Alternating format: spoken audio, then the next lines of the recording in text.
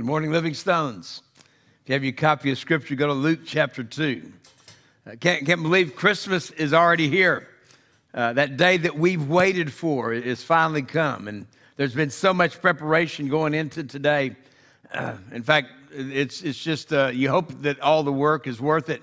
Some of you love Christmas so much that you're already counting down to next year. I remember kind of being that way as a kid. In fact, there's several things I remember about that. I remember not being able to go to sleep the night before Christmas, just thinking about all the gifts I was going to get to rip open the next morning.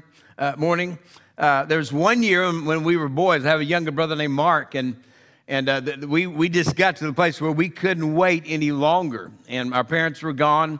And so about a week before Christmas, we said, let's just open up one gift just to see what it is, and we can wrap it up before Mom and Dad get back and all kind of stuff. And so we picked a gift that it was kind of light. It was kind of matching gift type thing. In fact, we were so close in age that a lot of times they kind of dressed us alike and stuff like that. But we went there. Our parents are gone.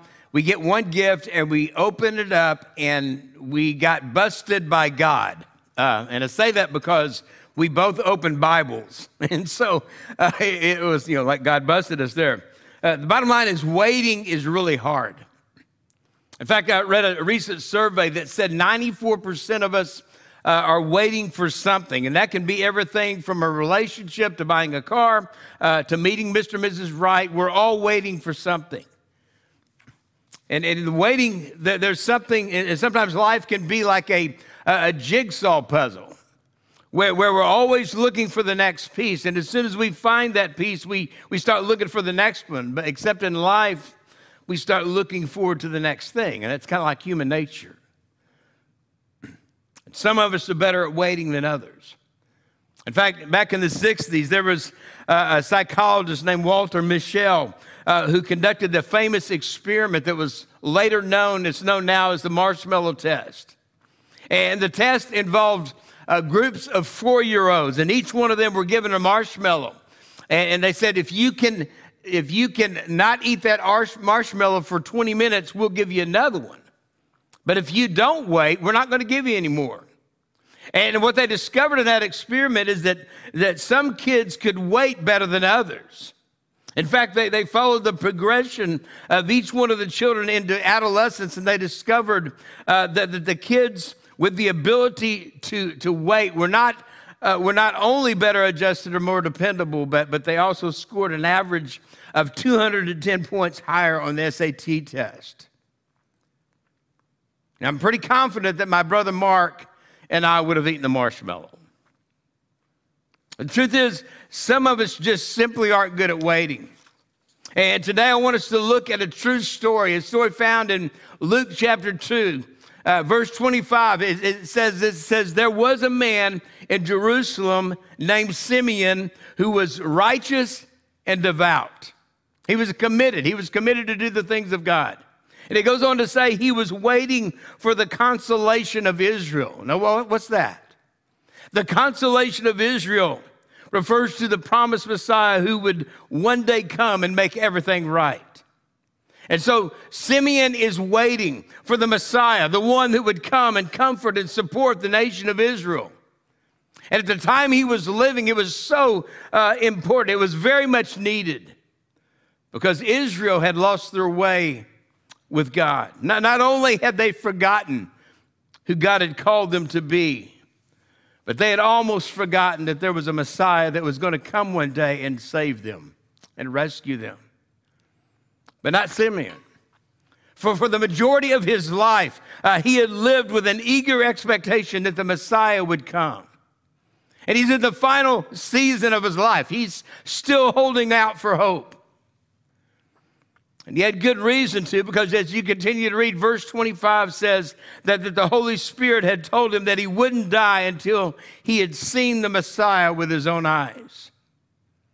And so generation after generation, stories were passed down to each generation that there would be a coming Messiah, the one that would come to rescue and restore Israel. And every year that it didn't happen, each generation probably became a little less hopeful that the Messiah would ever come. But again, not Simeon. I mean, his physical body was failing, but his spirit grew stronger as he waited for the Messiah. And I'm sure there's days when he went back and he looked at what the prophets had said and what the prophecy said to look for. And often he would go to the temple and where he would watch and pray. And when couples would come, they'd bring their newborn babies to be dedicated or consecrated to the Lord, he would ask God, God, is this the one? Is this the Messiah? And in those days that it didn't happen, he had to have left disappointed.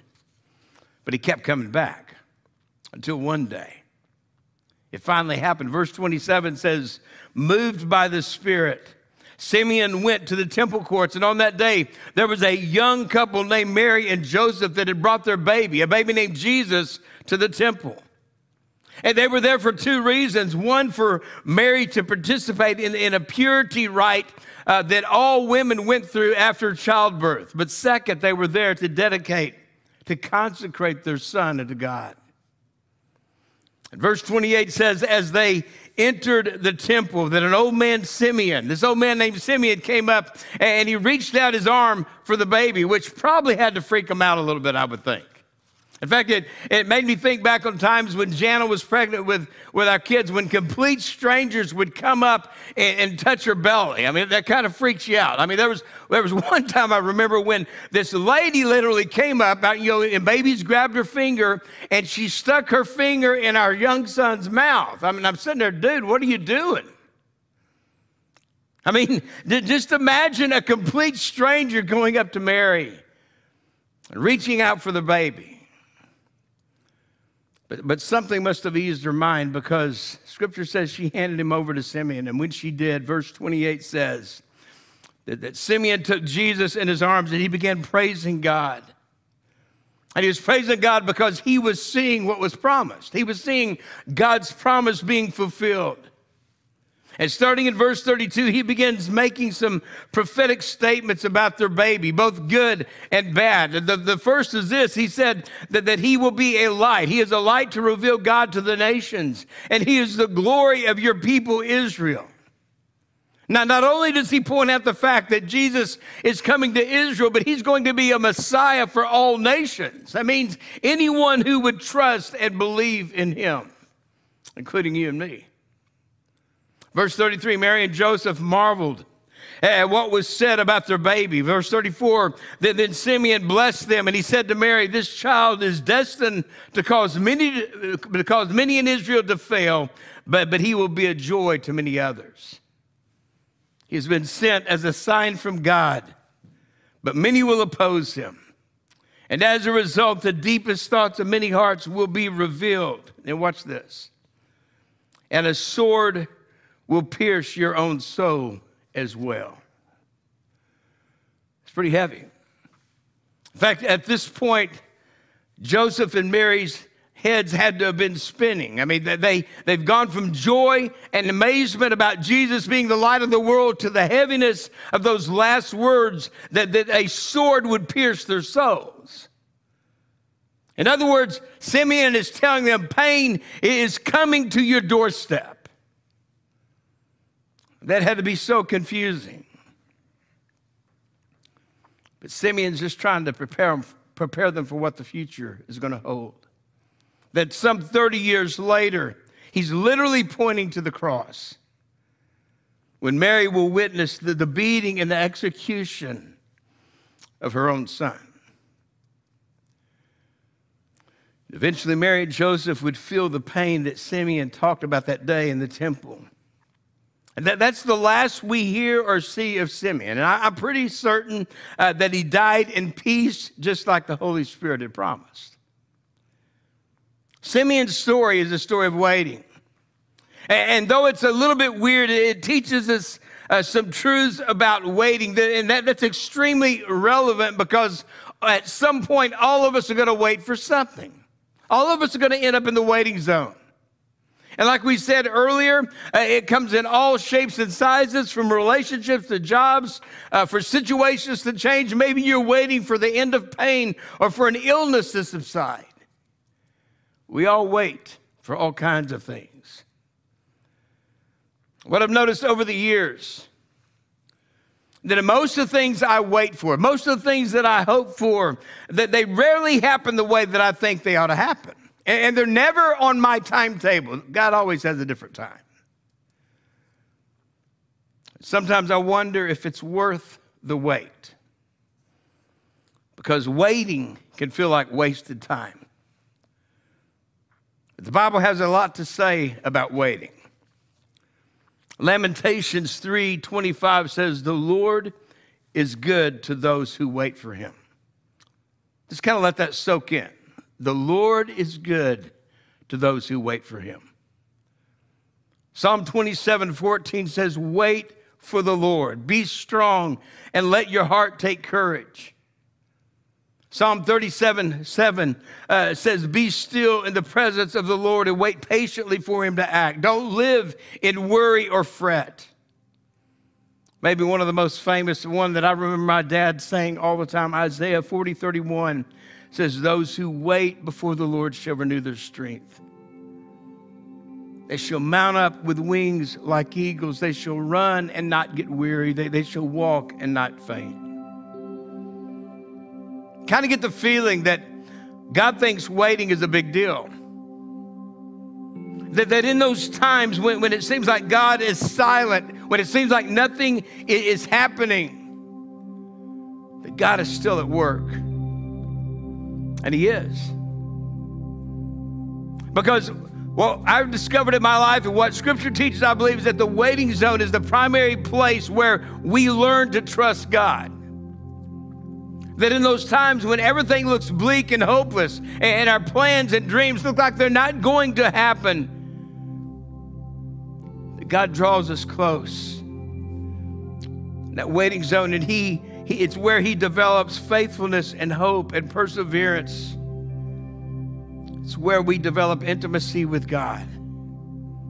God's working in the waiting zone. He's conforming us into his image. And as we learn to trust him, not only do we discover more about who he is, we discover a little bit more about who we are. We taste and see that the Lord is good. And in those times of unanswered questions, in those times of waiting, that one day we realize that there's nothing like the presence of God in the wait. Hebrews 11:6 says, "God rewards those who diligently seek him."